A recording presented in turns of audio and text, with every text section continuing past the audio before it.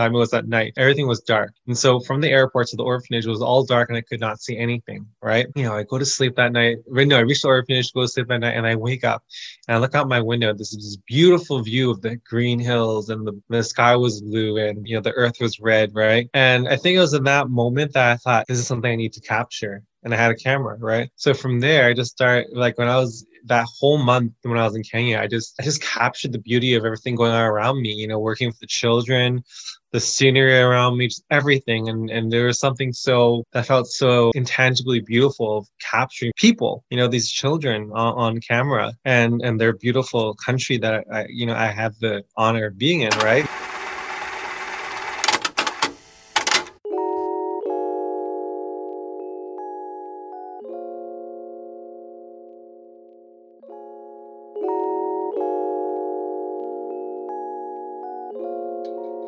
My name is Trish, and welcome to Mob Talk. Join me as I speak to up-and-coming artists all over the world about their art, their philosophy, and their causes. In this episode, I speak with Justin, a photographer and HIV activist who believes that every human has a story to tell.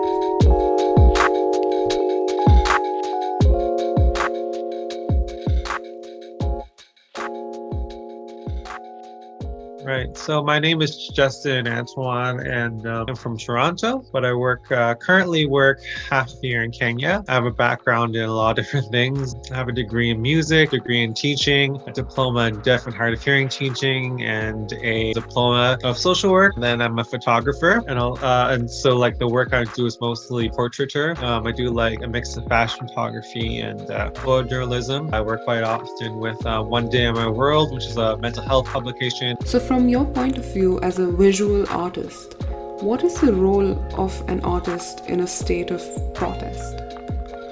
What are the ethics that surround art that emerges from turbulence?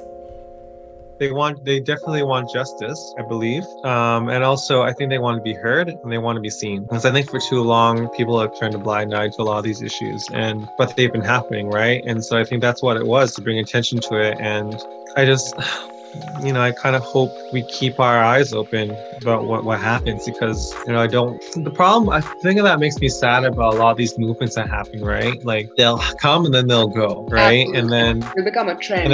Exactly. And then but you just wish, like, why?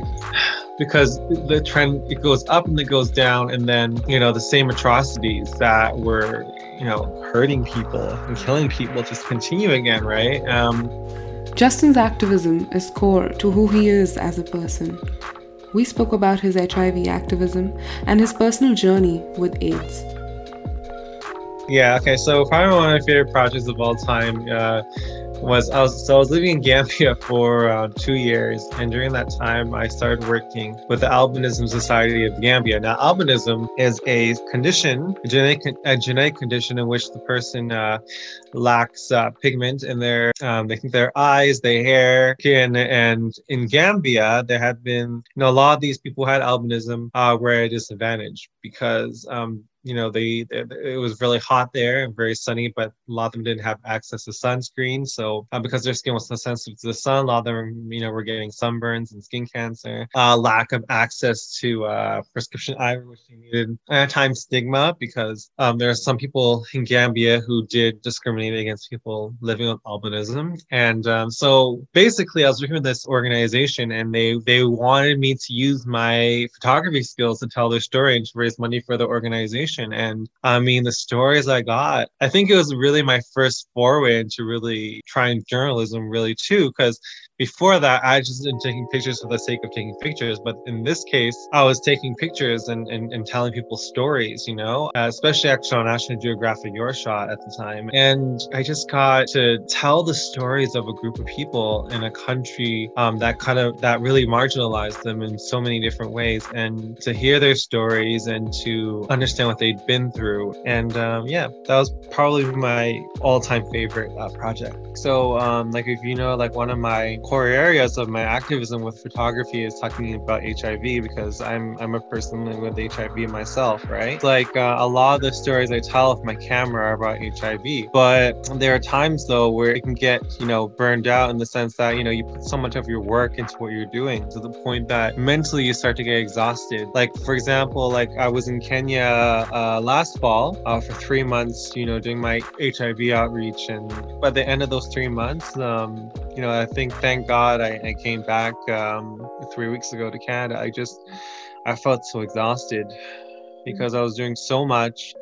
I was trying so hard to tell the stories, and the stories meant so much to me. But at the same time, had so much on my plate to the point I was exhausted constantly, right? And also when you're fighting for a cause that means so much to you, that you yourself are a part of it, the stakes get that much higher in the work that you're doing. And it is exhausting sometimes when you start to question, am I doing the right thing, or am I telling a story in the right way, or do people even appreciate my work? Does any of this matter? That can lead to a lot of burnout, which I did experience last fall. After my diagnosis, I just felt very angry, and I felt like giving up on the world. I felt like giving up on myself, and it was actually the depression I went through that caused me to decide to go back to school to do social work, because I needed to feel like I need to feel like I had something to look forward to, because there was a point where I was very suicidal and I felt like I had nothing to live for. And so I started doing social work school, and then did my practicum at Asian Community Aid Services in Toronto. And I found my niche, because I realized that I was able to be so helpful in this community because I had the experiences of discrimination, stigma, of the mental health challenges that come along with living with HIV, right? And that's how I found my calling. And I think what's inspired me with my calling is just hearing stories and testimonies from people who tell me that I was able to help them. So that kind of encourages me to want to keep on doing the work that I'm doing, because it's work that hopefully is saving lives, and also preventing more infections, and also improving the lives of people who live with HIV. And if I can use my experiences to help somebody, I'm going to do that. Yeah. Wow, that's beautiful. Yeah. Yeah. Thank you. That's very powerful. So when did you first realize that you wanted to do photography? And were you surrounded by people who made it easier for you to do that? In 2009, I volunteering in an orphanage in Kenya for the first time. It was the first time I'd ever traveled from Canada, really. That was away from North America. And I went to this place to, Kenya. And I'm telling you, it was interesting being there, because I remember my first morning there. when I first got to Kenya the very first time, it was at night. Everything was dark. And so from the airport to the orphanage, it was all dark and I could not see anything, right? I go to sleep that night. I reach the orphanage, go to sleep that night, and I wake up and I look out my window. This is this beautiful view of the green hills, and the sky was blue, and the earth was red, right? And I think it was in that moment that I thought, this is something I need to capture, and I had a camera, right? So from there, I just started, like, when I was that whole month when I was in Kenya, I just captured the beauty of everything going on around me, working with the children, the scenery around me, just everything. And there was something that felt so intangibly beautiful of capturing people, these children on camera. In the closing parts of this conversation, Justin and I spoke about his photography style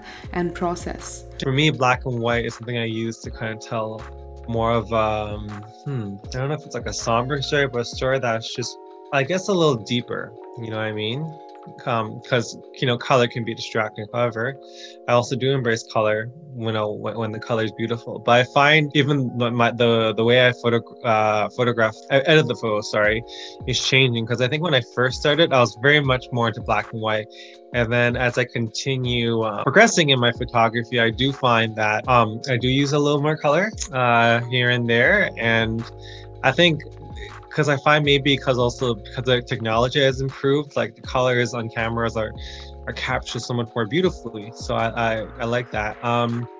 But on top of that too, I just like to, like, my photos have like emotion and also a sense of love. And also I want the photos to work in such a way to draw the viewer in, to empathize with the subject. If I'm in a bazaar right? And there's like all these different things being sold, and there's like, different spices, different colors and fabrics, and vegetables and fruits, and maybe the walls of the buildings in the street are different colors.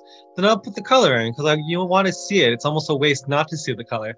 But if it's a photo, for example, where the model is in a park and this is mostly green all around them, then for me, I can see that being more in black and white because you don't need the color in that scene to add much.